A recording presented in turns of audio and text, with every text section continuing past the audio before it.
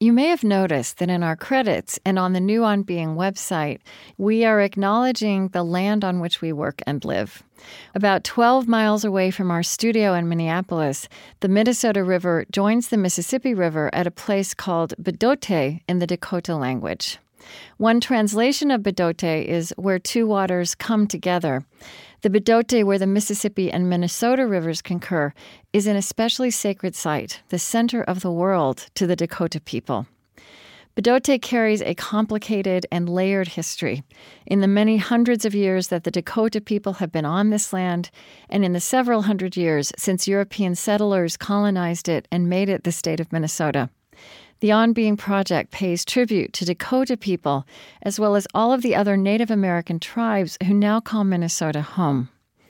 We invite you to consider the land on which you live and the confluence of legacies that bring you to stand where you are. To learn more about our ongoing process at On Being of critical reflection and conversation about this, you can visit onbeing.org/land acknowledgement. Support for On Being with Krista Tippett comes from the Fetzer Institute, helping build the spiritual foundation for a loving world. Fetzer envisions a world that embraces love as a guiding principle and animating force for our lives. A powerful love that helps us live in sacred relationship with ourselves, others, and the natural world. Learn more by visiting Fetzer.org. Teju Cole sees overlap and interplay, singing lines between Brahms and what he lovingly calls the weird power of daily technologies like Google. His New York Times column on photography is about so much more than photography. His 2014 New Yorker essay about the novelist and social critic James Baldwin helped resurface Baldwin's prescient voice for new realities. And Teju Cole understands writing and thinking as acts that desire generosity and hospitality, so he sometimes also publishes free on social media. To delve into his mind and his multiple arts is to meet this world with creative raw materials for enduring truth and quiet hope. It's a beautiful Inuit word, kartsiluni. It means sitting together in the dark, waiting for something to happen. And I'm happy to have that be my new bio. I'm Krista Tippett, and this is On Being.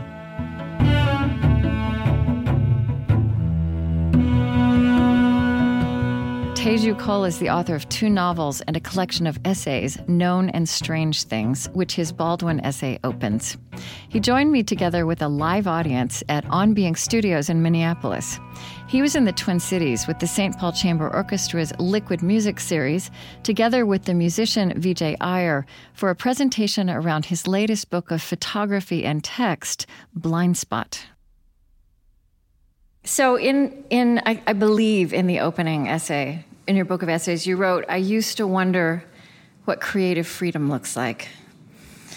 And I have observed in life that often the things that we wonder about and also the qualities and pursuits that we long for actually turn out to be the things we're suited for, the things that are actually calling to us to do.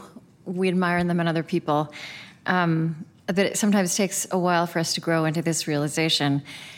And all I could think when I read that sentence of yours is that, you are creative freedom incarnate. Thank you. You grew up, and I think that this is very poetic, between Lagos and Kalamazoo. And I actually happen to know Kalamazoo, and I think it is one of these weird secret centers of the universe. A lot of roads lead back there. So all mine do. Yeah. All yours do. Yeah. So you were born in Kalamazoo. Yeah. And then your family moved back to Lagos. Yeah. And then you went back to Kalamazoo, which you described as home, strange home, for college. Yeah. Was there a religious or spiritual background to your childhood? I sense that there was, although I haven't found you writing about it in any great detail. Yeah. Right. So when you talk about all roads leading back to Kalamazoo in a strange kind of way, a lot of the spiritual grounding. Had a lot to do with Lagos, but also had a lot to do with Kalamazoo. I was born there. My parents were Anglican, which is, Episcopalian here. They were Anglican. When they were here, they were Episcopalian. So when I was born in Michigan, I was baptized there. I was in Nigeria for 17 years, and in the interim, I got even more religious than what my upbringing was. In my early teens, I caught religion. And so that by the time I came back to Kalamazoo for college, I went to Kalamazoo College, I found that I wanted to be baptized again, this time on my own. And was that a more speed. Protestant tradition? Yeah, in so Nigeria? evangelical, charismatic. Yeah. So I've been baptized twice in Kalamazoo. I'm never going back there again because I don't want to risk a third baptism. But this fervent religion became the center of my life when I was 13. In fact, it was, in a sense, a kind of a breaking away of the family, even though the family itself became steadily more religious as I got older, so that by my mid-20s, when I gave up on religion, they were devastated. Oh, okay. So there's just this throwaway line somewhere that you were once a fervid teenage preacher like James Baldwin.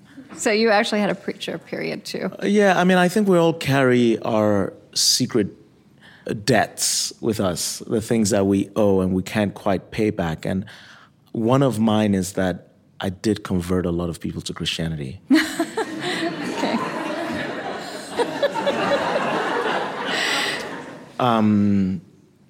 But what I have learned in the time since then is that what I'm up to is not an attempt to deconvert anyone. Mm-hmm. And if you picked up something sort of spiritual or religious in my work, it is because even after having given up the creedal belief, something about the language and the way it plumbs experience has remained intact for me. Right. One thing I do sort of know for sure is that we all need a great deal of help. And a lot of the help that we need is in language, is in the language that has sort of been boiled down to a quintessence so that it's potent and effective. And I continue to find a lot of that language in religious and spiritual traditions, as well as in literature and poetry, in Homer, without centering it on statements of belief, but centering it on experiences of insight or consolation. Mm-hmm. And I sense the theology, the story, the poetry that these traditions carry forward.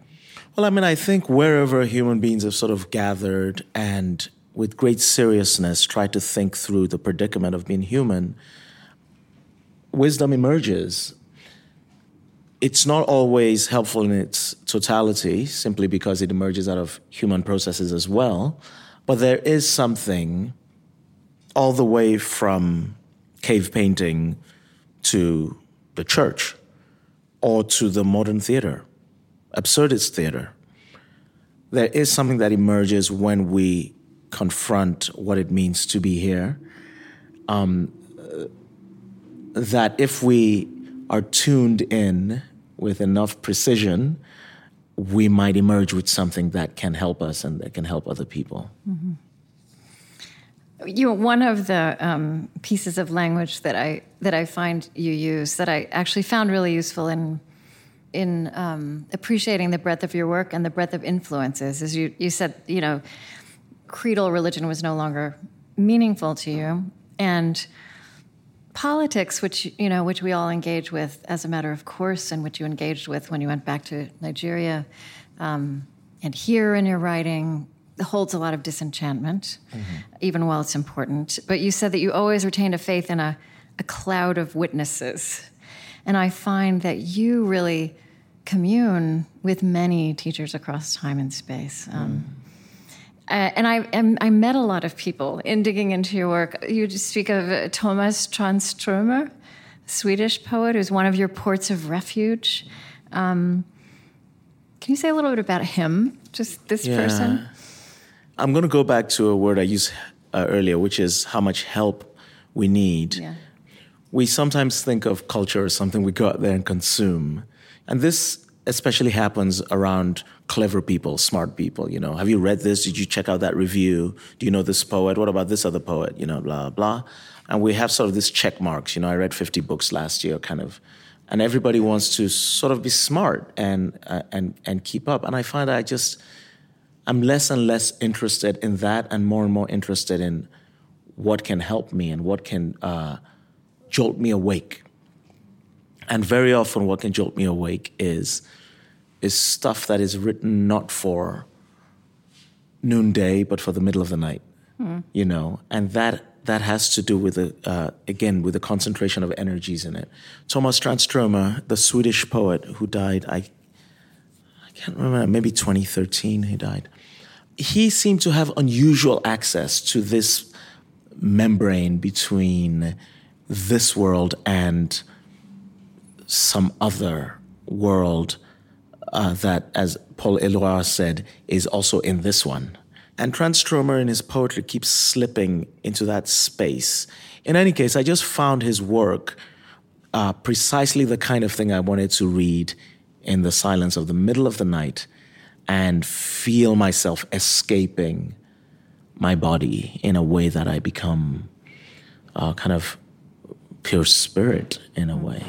I remember when he won the Nobel Prize, which was in 2011.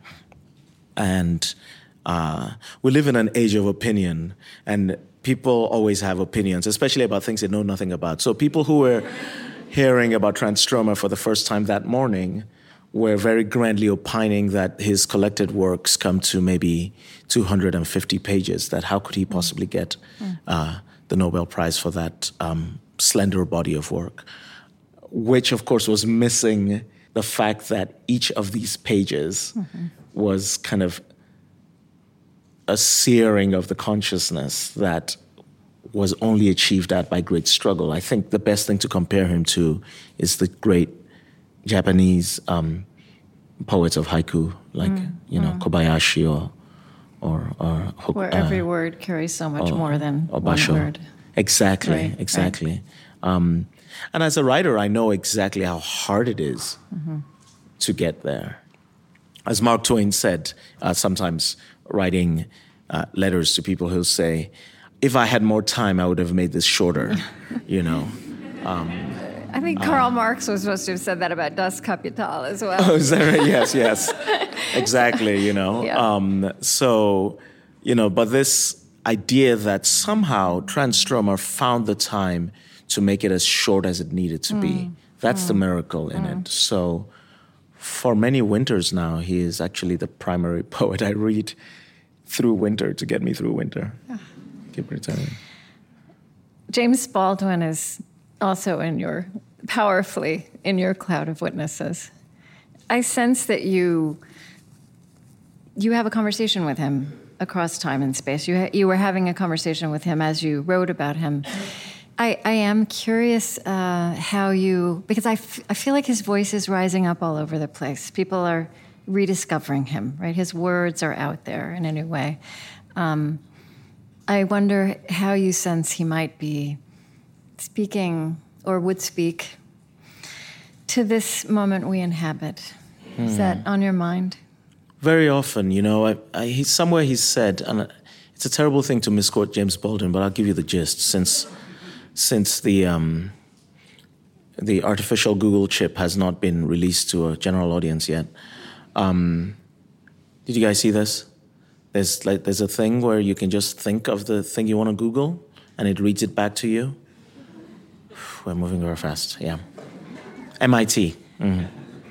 So one of the things you write about is the loss of forgetting. The loss of forgetting. One of the things we're experiencing now. Absolutely. Yeah. We'll get to that in a second. What we lose by being able to look everything up, or have Google deliver it to our. Oh, it's a tragedy. To our brains. So anyway, I can't look this up, but he says something like, to be black and relatively conscious in America is to be in a constant state of rage. Let me revise that. To be relatively conscious in America is to be in a constant state of rage. As somebody else said, if you're not mad, you're not paying attention. So I think a lot about what fury has meant to me in the past year and a half, and in the past 8 years, and in the past 25 years since I moved to this country. But I also think about, and this one is a bit more complicated, about what his words do in our discourse. He's very quotable. Mm-hmm. Yes. And I worry about quotation as a form of escape, you know. If everyone's so woke, why are things so terrible? You know, societies are very complex. There's waking up and then there's living differently. Right, but being woke is also different from waking up, because it's a performing, knowing the right things to say so that you don't get attacked. Mm-hmm. But the responsibility actually goes deeper than that, you know? Like, what does it mean to seek justice? So I think about that in relation to him. And it connects to a further thought, which is that in his lifetime, he had this early success. And then, you know, he didn't live long enough, but he lived into a bit of old age. He really fell out of favor. I mean, he was sort of set up for it. He was black, grew up poor, he was queer, you know, and he was independent-minded. And, you know, white people attacked him, black people attacked him. You know, people thought he wasn't going far enough in his radical ideas. You know, people thought he was going too far. It was incredibly stressful. He couldn't live here. And it wasn't only because of racism. It was also because people on the left were attacking him. So I think what I learned the most from him is not that you can mine his work and find that quote that fits our progressive positions. But what I learned from him is that taking truly progressive positions can be devastatingly isolating. If everyone is woke, you may be called on to be something else, something a bit more difficult than that. If we live in an environment where we take the right opinion for granted as a given, oh, everybody knows that, maybe you're called on to explore the ideas that not everybody knows.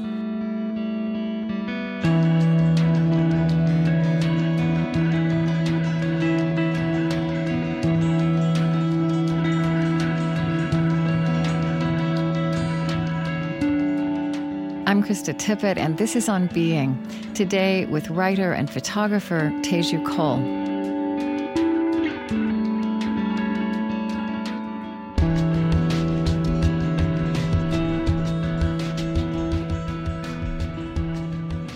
I've appreciated recently you've been speaking about how, as a writer, you think about generosity and hospitality, which to me feels like you moving towards this realization that you don't just want to be writing for people who read the New Yorker and the New York Times. No. Right? Which is also part of the dynamic that you're describing. It's like we have to get out of all of these spaces, even the ones we love and admire. And that pay well. That pay well, right. So when you publish a short story on Twitter. Yeah, real talk. I mean, for somebody like myself, if I wanted to only do paying gigs, I could do that, but then that shows up in the work in a certain way. So I have to do some paying gigs and some gigs that are resolutely not paying gigs. Can I read you a very short thing I wrote today? Yes, please do. Yeah, after I got off the plane. Where is it? On your phone? On your device? Yeah, it's on my Instagram. Just think one day it will be attached, and you will be able to. It'll just be right here, straight to the back into your Though there is more to say about that thing about memory and machines. I'm very afraid of the machines, but philosophically speaking, there's an argument to be made for a theory of mind that says that anything that helps us remember is also part of our experience of the brain. Searching something in your brain, searching something on a machine actually have more in common than we might think. But that's very complex to argue. But I wrote this today, and for a long time now, but very definitely since January 1 of this year, I've been thinking about hospitality because I wanted a container for some things I didn't know where to put about the present moment. Who's kin, who's family, who's in, who's out. And just thinking this whole year about the question of hospitality has given me a way to read a lot of things that are very distressing in this country and in the world, around the border, but also around domestic policy. So this one sort of goes against the grain, but I needed to put it down. The extraordinary courage of Lassana Batili, an immigrant from Mali, saved 6 lives during a terrorist attack at a kosher supermarket at the Porte de Vincennes in 2015. He was rewarded with French citizenship by the French president, François Hollande. But this is not a story about courage. The superhuman agility and bravery of Mamoudou Gassama, an immigrant from Mali, saved a baby from death in the 18th arrondissement in May 2018. He was rewarded with French citizenship by the French president, Emmanuel Macron. But this is not a story about bravery. The superhuman is rewarded with formal status as a human. The merely human, meanwhile, remains unhuman, quasi-human, subhuman. Gassama crossed the Mediterranean in a tiny boat. That was superhuman, but no one filmed that. He remained subhuman, and there was no reward. Such is empire's magnanimity. Merci, patron. Je suis tellement reconnaissant, patron. The hand that gives, it is said in Mali, is always above the hand that receives. Those who are hungry cannot reject food, not only those who are hungry, but those who have been deliberately starved. But soon come the day when the Hebrews will revolt and once for all refuse Pharaoh's capricious largesse. Hospitality.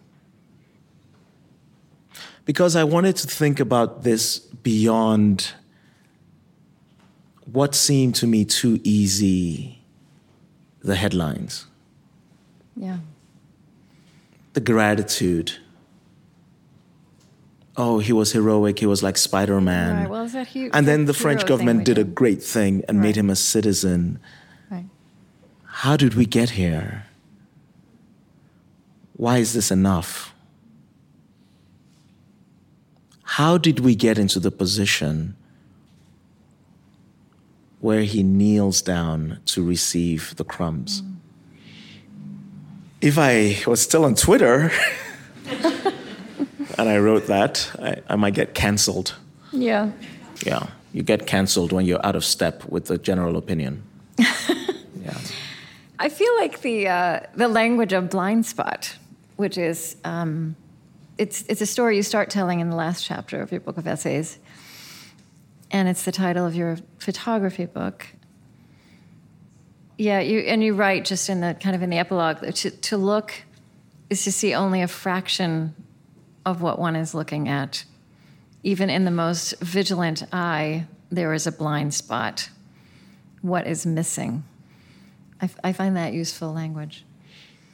Thank you. I find it very fortifying as an idea to think about what is not evident, what's not apparent. I have a real struggle, especially when I'm writing for the Times. I have a very sympathetic, understanding, and encouraging editor who lets me get away with all kinds of things. But I'm always trying to lower the volume of my essays. Very often I'm trying to write and not say more than than can justly be said. I want to reduce the number of sparks. I want to embed hesitation and lack of certainty in it. That's countercultural. It's countercultural, and it's quite hard to write hesitation. I think my ideal dialogue is two people saying, one person saying, well, I don't know, and the other person saying, oh, I don't know. And then the other person saying, I don't. In the past couple of years, for sure, my most used emoji is, which doesn't translate very well to radio. It doesn't translate to radio. So I'll describe it. It's not a shrug, but it's the shoulders raised and palms turned outwards in a gesture of, search me. Yeah. To which, of course, has been appended the right skin tone emoji, I think it's refreshing to name this. What was that? What did you paraphrased Baldwin by saying anybody who's conscious. To be conscious is to be enraged. In a state of rage. In a state of rage. And also I think to be conscious is to be confused right now. Absolutely. Which is to be conscious is to be in a state of rage. Strength on behalf of the weakened. There's some things I'm still strong about that maybe you're weakened in, and I have to be strong on your behalf, and vice versa. There's that us needing help. Right, but also to be in a state of kind of quiet sorrow, and knowing that there are things we cannot solve. And maybe that moment of contemplation, that moment of quiet sorrow, is sort of the anteroom to what the solution someday could be. It's a beautiful Inuit word, kartsiluni. It means sitting together in the dark, waiting for something to happen. And I'm happy to have that be my new bio. Yes, that's great.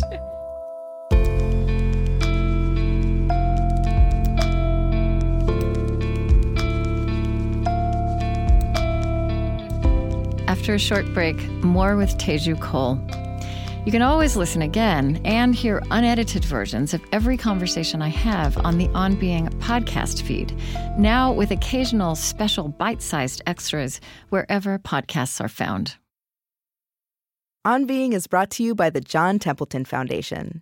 The Templeton Foundation harnesses the power of the sciences to explore the deepest and most perplexing questions facing humankind.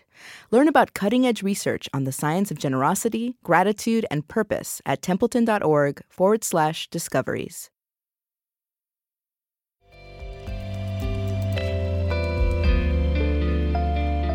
I'm Krista Tippett, and this is On Being.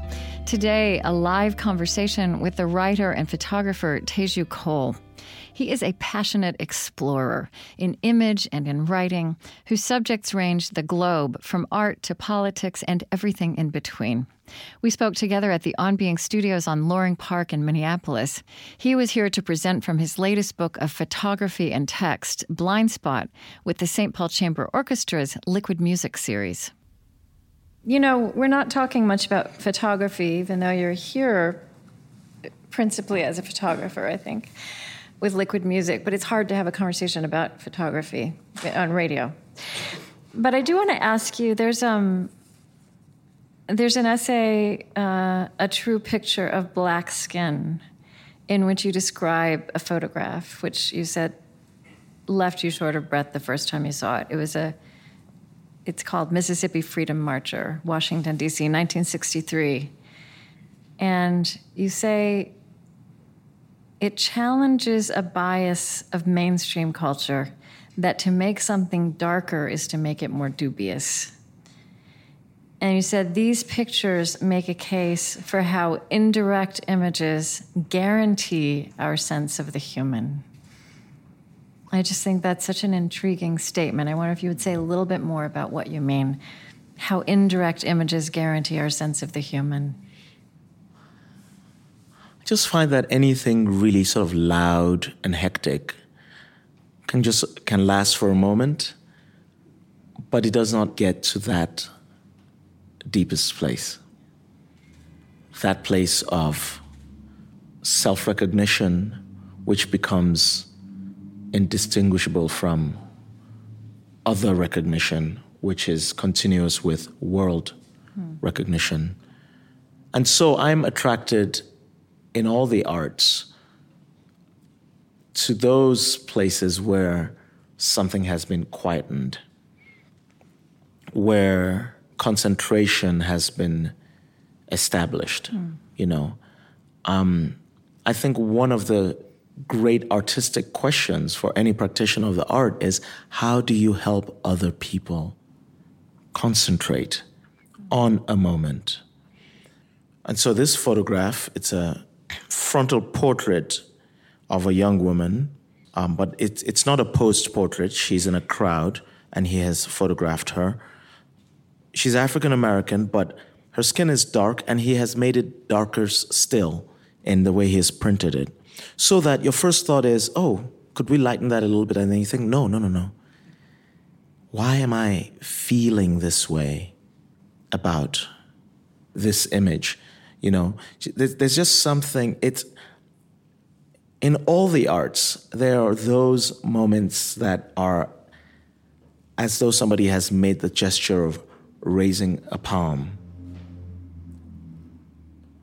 which is not a stop sign, but a attend, hush, listen. I think those are the moments we really live for in art. You know, the moment where the artfulness falls away and all that is left is that thing we don't have a better word for beyond poetry. I had a conversation a few years ago with Elizabeth Alexander about poetry and what poetry works in us. And one of the things she said that I think about a lot, and I think it's part of what you're saying when you say it comes down to poetry, is that poetry gets at undergirding truths, which is something distinct from mere fact. And you wrote an interesting article after, I think it was the Charlie Hebdo events in Paris, about how we were, you know, we have these moments where we talk about the crisis of free speech, or the crisis of facts is what we're talking about a lot in this country right now. But, you know, you said this isn't causing the crisis. We were already there.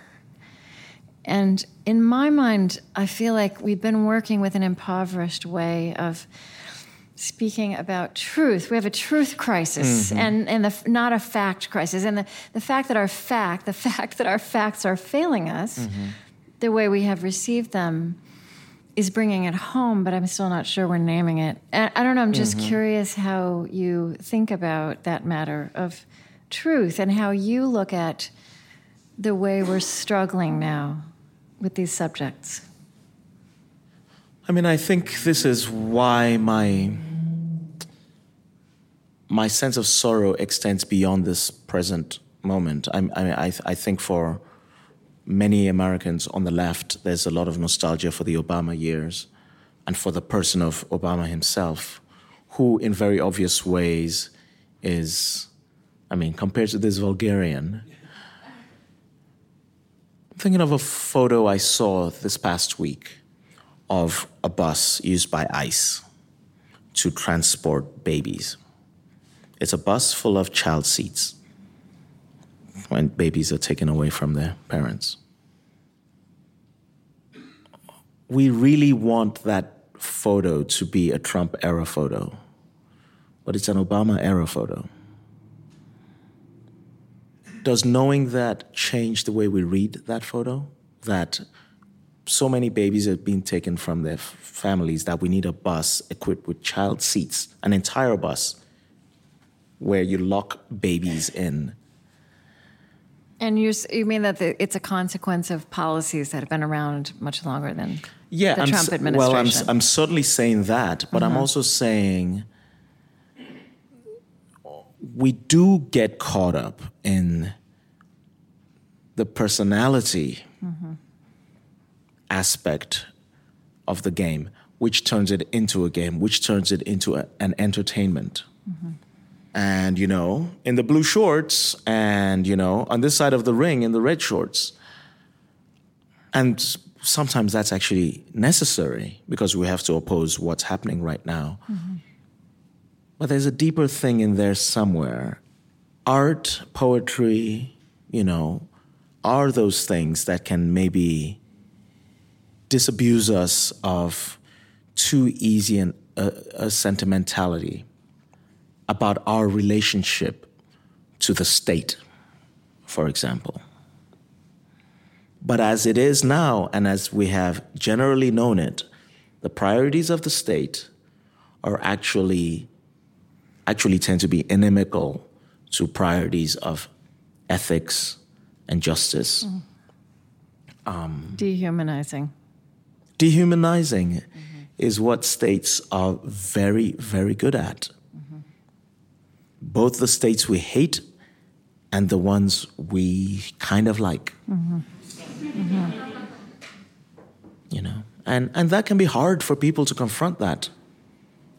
And in fact, when you speak in such terms, people say, well, then you're not being pragmatic enough and we got to make progress and all of that.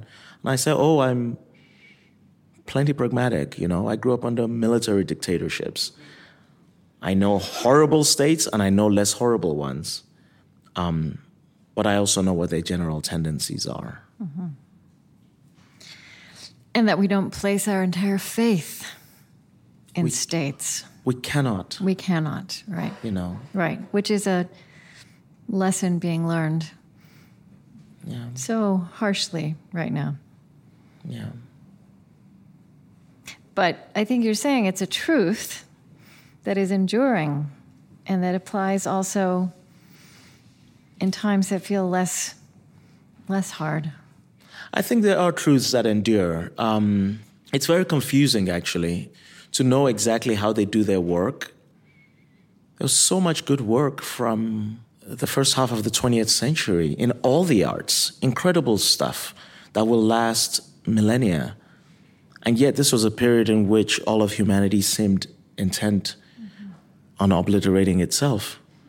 Just mass killing everywhere, like at a frenetic pace.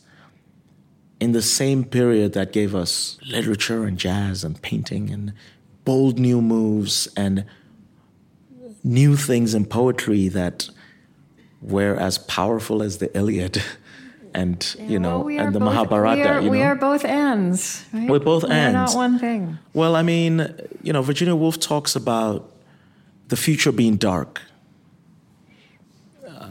Rebecca Solnit cited this. The future is dark, and that's the best thing it can be. And the future is dark doesn't mean that it's bad. The future is dark means we don't know. And that itself is a consolation. It probably is not going to be our very worst fear. And John Berger talks about the difference between optimism and hope. Optimism is, it's all going to be fine. Wishful thinking, impractical. Yeah. But hope is this kind of, it's an arm you extend out into the dark on behalf of others. To go back to this idea that in a moment like this, we all have different strengths. With all the privilege I have and all that is working out for me and all the access I have to certain forms of concentration, how dare I be hopeless? There are people who need the hope that I can convey. Even if I'm writing about something very dark, to take it through 8 drafts, to take it through 10 drafts, is an act of hope. Because you're saying, even in this moment, a well-shaped sentence matters. Because somebody could say, we're facing the apocalypse. Who gives a shit how well it's written? And my hope is that if it's written well, it might catch somebody's attention and be a balm for something that they're going through, if it's written well. Mm-hmm. And so I try to write it well. I mean, this is bad. This is bad. I believe this is a disaster. But it's not yet the apocalypse. You know? Primo Levi was in the camps. Mm-hmm. And he talked about how he had to sort of face the fact that he was in Auschwitz. And he said, I didn't go through the worst. Because to have gone through the worst was to not have come out of the camps. The worst implies not living to tell the tale. This is somebody who saw hundreds, thousands of people killed for no reason, who was starving, who was on the verge of death. And he said, and who ended up killing himself. And he said, I didn't go through the worst. And so we kind of have a collective responsibility, recognizing that as bad as it might be for us, we haven't been through the worst. Because there was a young woman who was shot on the border last week for the crime of trying to be here with us. And she was shot in the head by an agent of our state. She went through the worst. We have not been through the worst, and so we have to keep hope alive in order to help each other.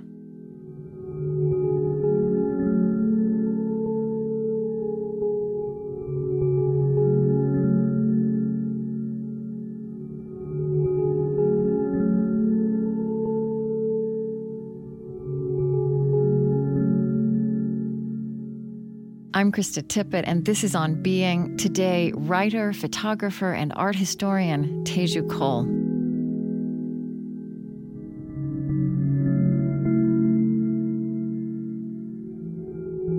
I made some notes. I'm in my notes. It got disconnected from. It was one of your essays, but it was just these lovely things you were saying about us, about being human. There's these phrases. We are creatures of private convention. We are creatures with coasts. You didn't say it that way, but right? We are creatures with vital enthusiasms. Vital or vinyl? I mean, both are true, but... I'm pretty sure you said vital. Vital, okay, T. Sorry, okay, vital, okay. And a teacher, and creatures with touchstones, first encounters that form us ever after. I wonder if I ask you this very large question, which is definitely a 5,000-word question, but just say, how would you begin to answer it now? This existential question of what does it mean to be human? And how at this, I feel like you've been speaking to this, but like how, with the life you've lived, this moment we've arrived at now, how is that evolving for you? How do you begin to answer that now?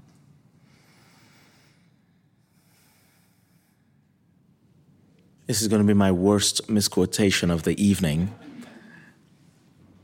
But Toni Morrison talks about we die, and that may be the... Does anybody know it? That may be the, length of our lives, or, span of our lives. But we do language, and that may be the meaning of our lives. Something in that direction. And I think it is somewhere in there, A frank confrontation with the facts is that between two cosmic immensities of time, you're born, you flare for a moment, and you're gone. And within 2 generations, everybody who knew you personally will also be dead. Your name might survive, but who cares? Nobody's going to remember your little habits or who you were. So, one meaning of our lives might be that we die. But then the other is this other thing that has nothing to do with the noise out there. Advertising, arguing on social media, right. Which we all, can be tempted into. Or even our personal disputes, or even our anxieties, or even our struggles. But some other thing that is like this undertow that connects us to everyone currently alive, and everyone that has lived, and everyone that will live. So I think there's just a stark existential fact. I mean, it's not fashionable to take up labels or whatever, but I'm on some level, I'm sort of an existentialist. I don't think it necessarily has a grander meaning. I certainly don't believe that God has a wonderful plan to make it all okay. I used to. I don't believe that anymore. You die. I don't know what happens. I mean, I talk to my dead. I don't know if they're anywhere. Mm-hmm. You die. And it hurts people who love you. But then the other thing is that if there's no grander, larger meaning, in real time, there does seem to be a grand and large meaning. Right this minute, there does seem to be something that is real, that might not be meaning, but comes awfully close to it. To be sitting together in the dark of this political and social moment. To be sitting together in the dark of what it actually means to be a human being, even if this were a euphoric political moment. Mm-hmm. So there's the grim view of, we're not here for very long, and LOL, no one cares. And then there's the other thing, which is when your favorite song gets to that part that you love and you just feel something. Or when you've had a series of crappy meals and then finally you get a well-spiced, balanced goat biryani.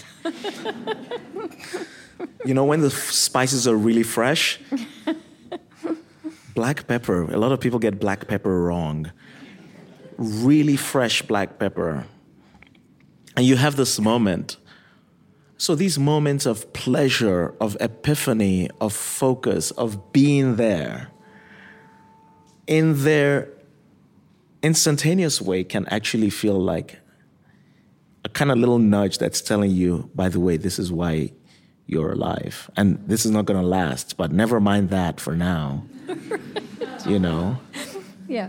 And it happens in art, and it happens in friendship, and it happens in food, and it happens in sex, and it happens in a long walk, and it happens in being immersed in a body of water, baptism once again, and it happens in running and endorphins and all those moments that psychologists describe as flow, But what is interesting about them is that they happen in real time, As Seamus Heaney says, useless to think you'll park and capture it more thoroughly. You are a hurry through which known and strange things pass. You're just a conduit for that. But if you're paying attention, it's almost, I'm not sure if it's enough, but it's almost enough. I'm certainly glad for it. I'd rather have it than not have it. What do you think? Fortunately, I'm on this end of the question. I think that was a tremendous meditation on that question. And I think that somehow we managed to circle back to a third baptism in Kalamazoo, so it's probably where we should finish. All right. And I'm so happy that you came here tonight, and that we got to be attentive. And I suspect that everyone here will notice, whether it's 10 minutes from now or tomorrow, when they have one of those flow moments, and perhaps enjoy it for just a second longer. So, Teju Cole, thank you so much. Thank you. Thank you. Thank you.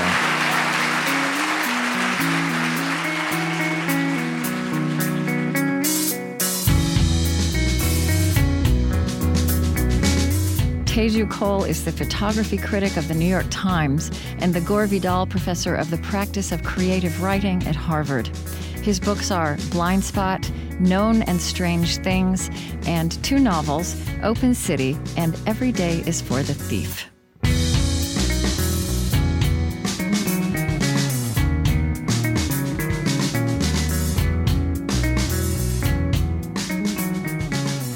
On Being is Chris Heagle, Lily Percy, Mariah Helgeson, Maya Tarrell, Marie Sambalay, Aaron Farrell, Loren Dordal, Tony Liu, Bethany Iverson, Erin Kalasako, Kristen Lynn, Prophet Adewu, Kaspatek Kyle, Angie Thurston, Sue Phillips, Eddie Gonzalez, Lillian Vo, Lucas Johnson, Damon Lee, Suzette Burley, Katie Gordon, Zach Rose, and Siri Grassley.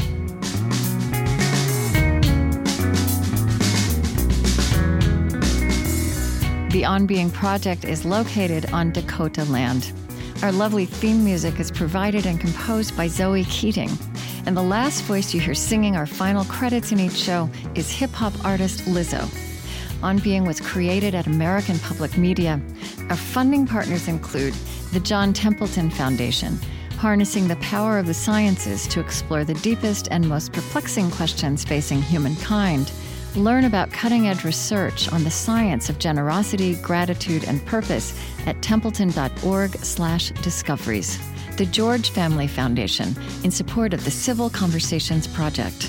The Fetzer Institute, helping to build the spiritual foundation for a loving world. Find them at fetzer.org. Calliopeia Foundation, working to create a future where universal spiritual values form the foundation of how we care for our common home. Humanity United, advancing human dignity at home and around the world. Find out more at humanityunited.org, part of the Omidyar Group. The Henry Luce Foundation, in support of public theology reimagined. The Osprey Foundation, a catalyst for empowered, healthy, and fulfilled lives. And the Lilly Endowment, an Indianapolis-based private family foundation dedicated to its founders' interests in religion, community development, and education. On Being is distributed by PRX, the Public Radio Exchange, and is a Krista Tippett public production.